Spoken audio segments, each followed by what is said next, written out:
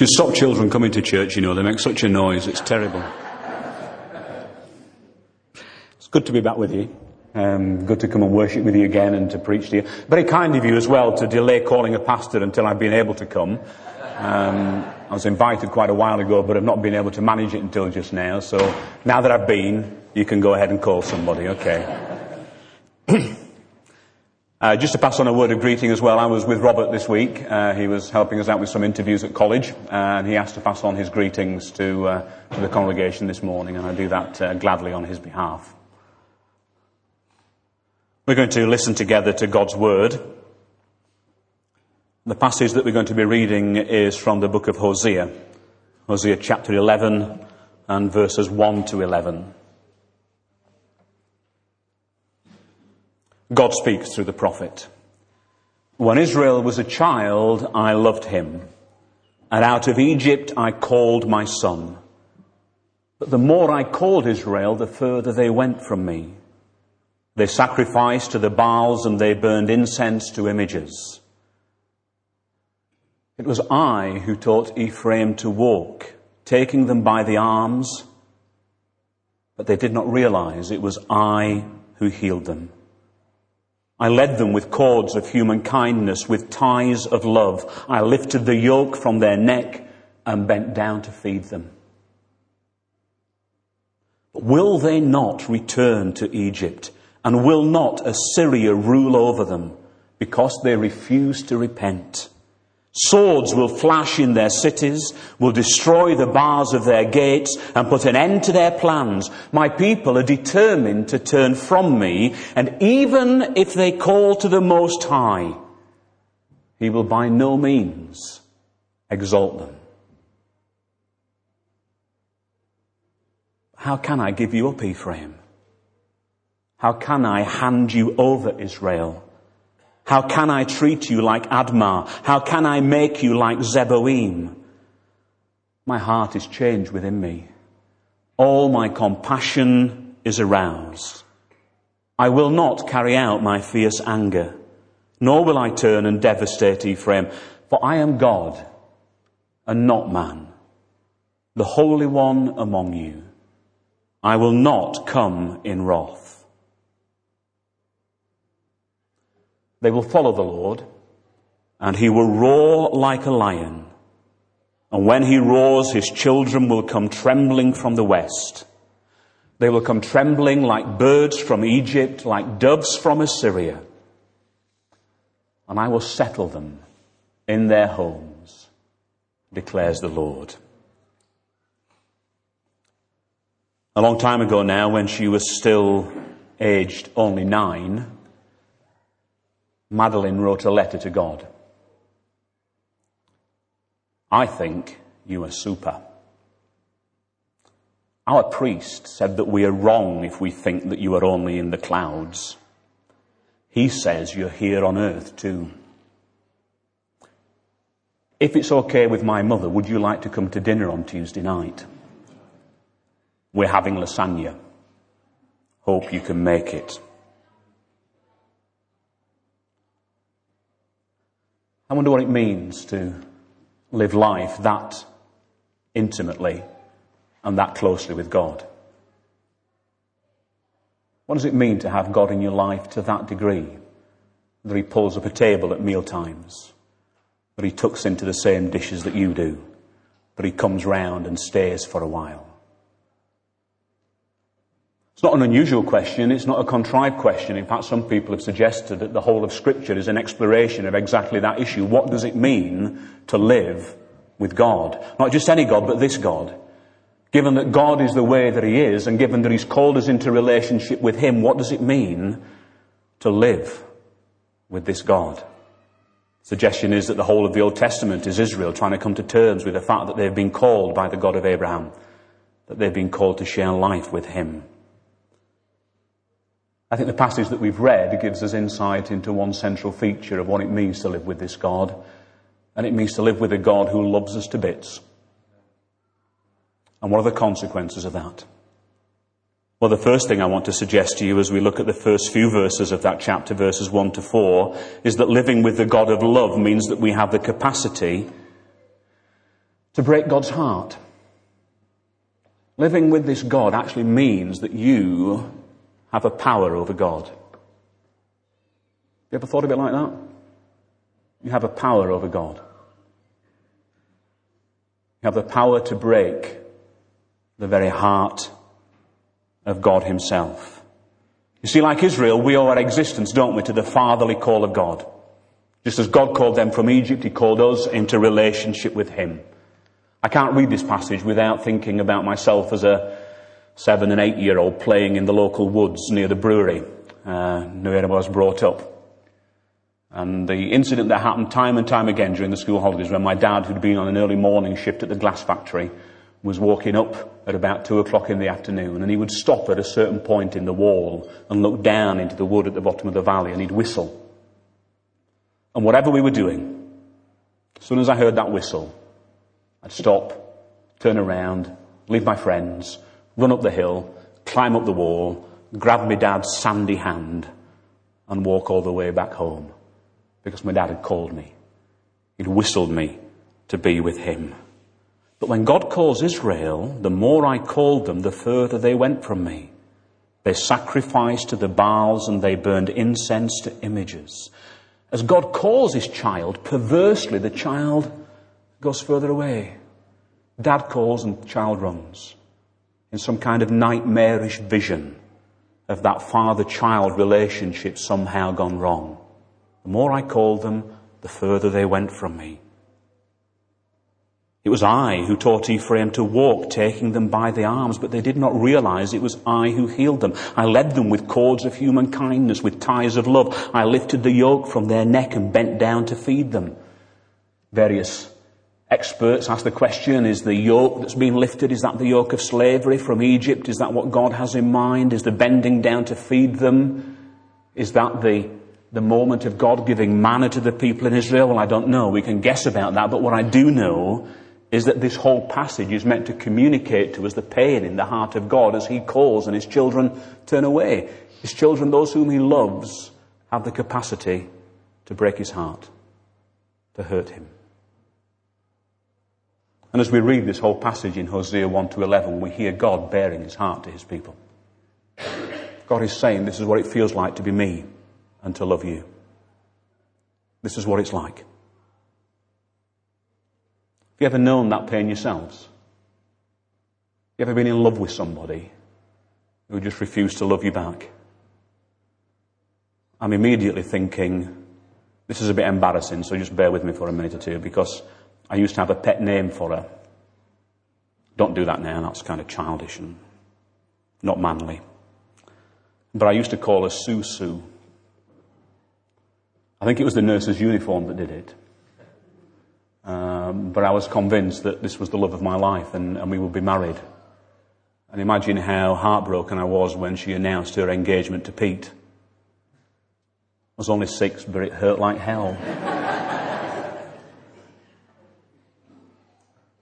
The pain of rejected love is one of the deepest pains that the human heart can ever know. And living with the God of love means that we have the power to cause God to feel that pain as he loves us and we fail to love him back. What does it mean to live with the God of love? It means that we have the power, should we reject that love, to hurt him deeply. But living with this God also means that he will actually allow us to reject his love. If you look at verses 5-7, where God stops talking in his pain and his love and his tenderness and speaks in his anger and speaks about Israel returning into slavery, Israel that he brought out of Egypt returning once again into the domination of another power. Not Egypt this time, but Assyria. And we need to know, don't we, that if we insist on walking away from God, we will be walking into trouble, but God will allow us to walk. God will allow us to walk. Because by its very nature, love cannot impose itself. Love imposed is not love. Love imposed is rape. And God is no rapist. God loves and loves and loves, but allows us to reject that love. Allows us to throw it back in his face. Shortly after I got over the pain of losing Sylvia, as was her proper name. A few years later, Sunday afternoon, I remember it like daylight. Late Sunday afternoon. And I knew the usual routine for a Sunday afternoon. It was wait until the black and white minstrel show came on television. Then my mum would get the bath up from the cellar, put it in front of the fire, fill it up, and I got to sit in the bath, watch the black and white minstrel show before I went to bed. And I knew that was coming, but outside it was snowing. And I kind of didn't want to watch the black and white minstrel show, get a bath and go to bed. I wanted to go out and play. So I said, Mum, can I go out? And she said, don't be daft. On a night like this, there'll be nobody out. You're getting in that bath. So I tried the tactic. You know the tactic, if you can't reason, you just eventually wear them down, don't you? Go on, Mum, let me go out. Don't be daft. Oh, go on, Mum, they're bound to be out playing. Let me out, will you? Don't be daft. On a night like this, they'll be, go on, Mum, right.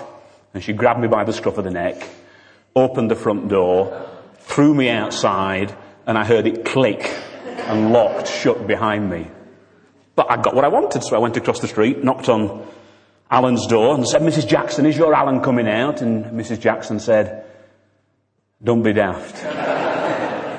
On a night like this, he's staying in. So I went up the street and went to Duncan's house. Mrs. Sutherland, is your Duncan coming out? And Mrs. Sutherland said, don't be daft. Well, she didn't quite, but it makes a better story if I tell it like this. And after calling at 5 or 6 houses and getting exactly the same response, I had that awful realization that sometimes dawns on us as children. Our parents were right, after all. And so I took myself off into the field where we normally played football. Soccer. But football really. And sat on the hillside at the side of the field. And put my chin in my hands and thought to myself, what lousy parents have I got? She didn't love me. Fancy let me out on a night like this. She must be daft. We need to know that sometimes love means giving us what we ask for. Sometimes love means allowing us to walk in the direction we want to walk, even if it will mean harm for us. Because though God loves us with a passion that we've yet to realize, God will never force that love upon us. God is a lover, not a rapist. Living with a God of love means that we will be allowed to reject that love and to walk away. But verses 8 to 9 of the passage remind us that living with the God of love means that we will be loved to the very end. Because if love doesn't force itself on the beloved, neither will it be extinguished by rejection. If love doesn't force itself on the beloved, neither is it easily extinguished by rejection. Every time I read this passage, and it's one of my very favourite passages from the whole of Scripture, I get that sense that we're treading on holy ground. Because do you not see how we're looking into the very mechanics, as it were, the very workings of the heart of God? We're looking into God wrestling with how he feels towards his people. It's as if in verse 7, the previous section, God has said something that he didn't mean. Did you sort of balk at that a little bit, verse 7, when I read it? When God says, even if they call to me, I'm not going to exalt them. Even if they call to me, that doesn't sound like God, does it? Doesn't sound like the God who responds to his children. Even if they call to me, I will by no means exalt them. And here you move into God wrestling with what he's going to do. With the pain of that rejection, determined to punish, and yet fearful and deciding, no, I'm not going to punish them. I can't do it. Indeed, actually, if you take this passage at face value, it's one of those instances in the Old Testament where God repents. There's a number of them where God changes his mind. I can't punish them. I can't bring myself to reject them. I was going to, but I'm not. They refuse to repent, so God repents instead. Wow. Wow. It's like the two men sitting on the park bench, isn't it? Where one is telling the other one all the woes about his adult son, all the trouble he's been into, the drugs he's used, the crime he's got into, the relationships that he's destroyed. And the man's friend says to him, if that was my son, I'd have nothing more to do with him. And the first man's response was, yes, if he was your son, neither would I, but he's not, he's mine. If he was your son, neither would I, but he's not, he's mine. And I can't. This is what's happening in these verses. I can't give up on you. Hurt me as badly as you have. Walk away as far as you've determined to. I can't give up on you. That night I told you about, when my mum proved how evil she was, I didn't complete the story. Because after I'd been sitting on the hillside for what seemed like hours, that was probably about 30 seconds, I heard a voice from the bottom of the field, and it was Roy from the top house in the row, shouting, Glen! And almost like an echo from the other end of the field came Molly from across the road shouting, Glen! And within 2 minutes it was almost as if the entire street had come out to look for me. Because they had. Because in the end, my mum cracked again. And having cracked in anger, she cracked in love. And the love won out. And the love determined to come looking and find this idiot of a child and bring him back. Living with the God of love means that, like it or not, you're going to be loved to the end. Loved to the end. I know one or two of you a little bit. Most of you I don't really know at all. But I'll tell you what, there's one thing I know for an absolute certainty. That this morning, whether you're walking to God or walking away from God, whether you're delighting his heart or breaking his heart, guess what? God loves you to bits. And there's not a thing you can do, not a thing you can do, that will ever stop that will ever diminish it for a second. Not a thing you can do. Trying to throw away God's love is like trying to throw away a boomerang. The harder you chuck it, the faster it comes back. It's the way it is with our God. To live with this God is to live with love forever. It's one of the reasons, incidentally, why I've not quite yet, this is going to shock you. Can somebody look under the seats and make sure there are no stones or rotten tomatoes are out there? But this is one of the reasons why I've not yet completely given up on the hope that God might be a universalist, even if I'm not.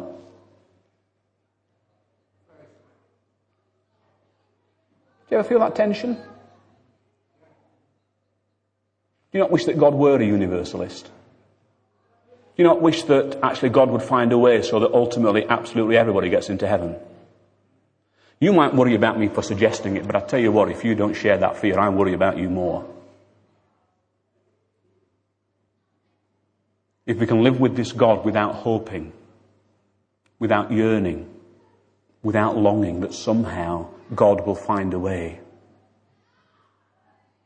What this passage is all about is the wisdom of God finding a way for the love of God to win over the wrath of God. Actually, that's what the cross is about. It's the wisdom of God finding a way for the love of God to win over the wrath of God. Now, I know there are passages in Scripture that don't allow us to become universalists. But if you don't wish that they weren't there, I want to suggest you've not quite yet caught the heart of God. This is a love that will never, ever give up. And ultimately, as verses 10 and 11 remind us, it means that living with this God who loves us like this means that our ultimate destiny is to be with him. It is to be with him. In Egypt he cried and they answered and he settled them in their homes. From Babylon and Assyria he cried and they settled in their homes by him. God's love finds a way. God's love found a way out of Egypt, found a way out of Babylon. And guess what? even found a way out the grave. Even found a way out the grave. Such is the power of the love of this God with whom we share our hearts. This passage is the prodigal son in the Old Testament. This is what it is. It's the God who loves and hurts as the son walks away. But it's the God who ultimately welcomes that son back and rejoices and celebrates. Incidentally,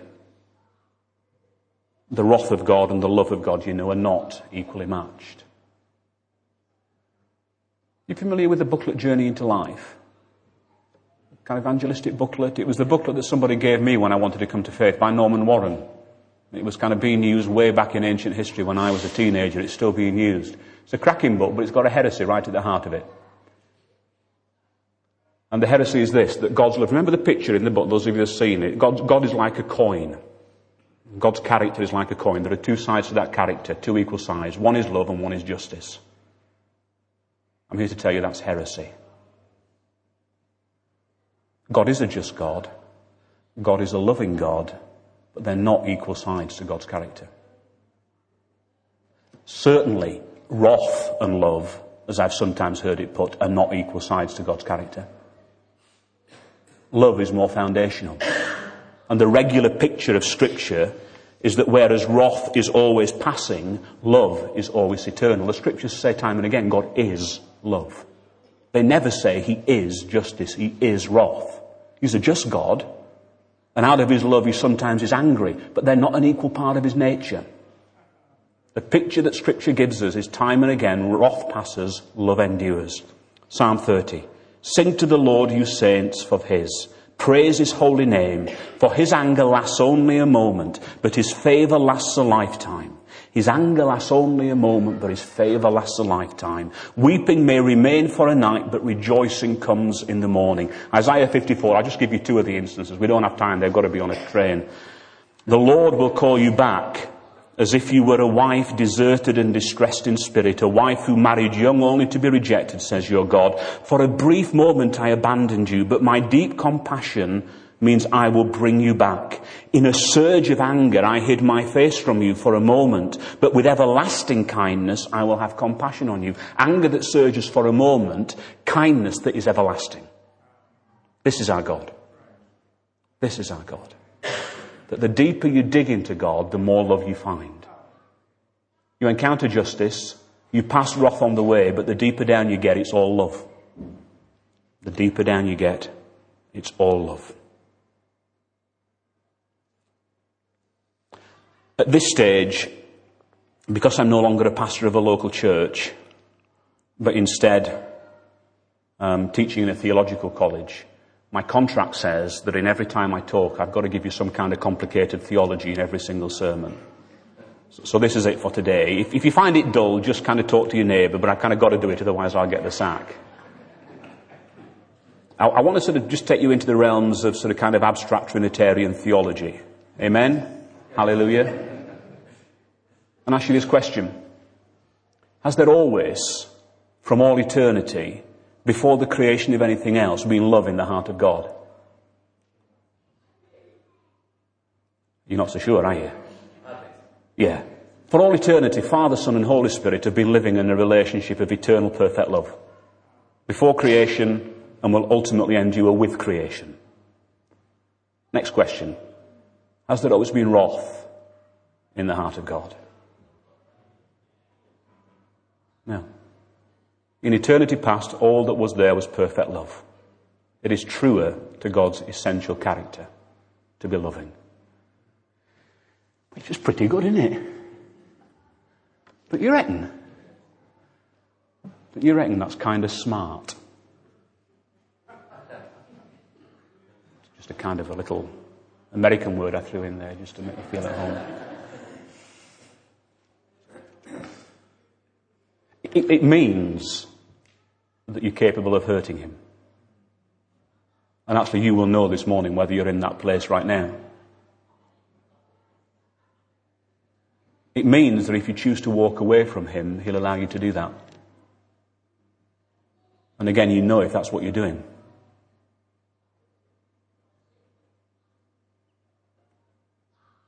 It means he's still loving you.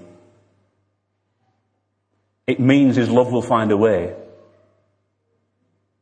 And it means that in the end, the place that you belong is at home with him. Madeline wanted God to come and sit down at her table. God invites you now to come and sit at his table and to hear again and see again and taste again the love that he has for you this morning. Whether you're loving him back or not, whether you're walking towards him or walking away from him, that's the invitation. Come, sit at my table and feast on my love. Amen.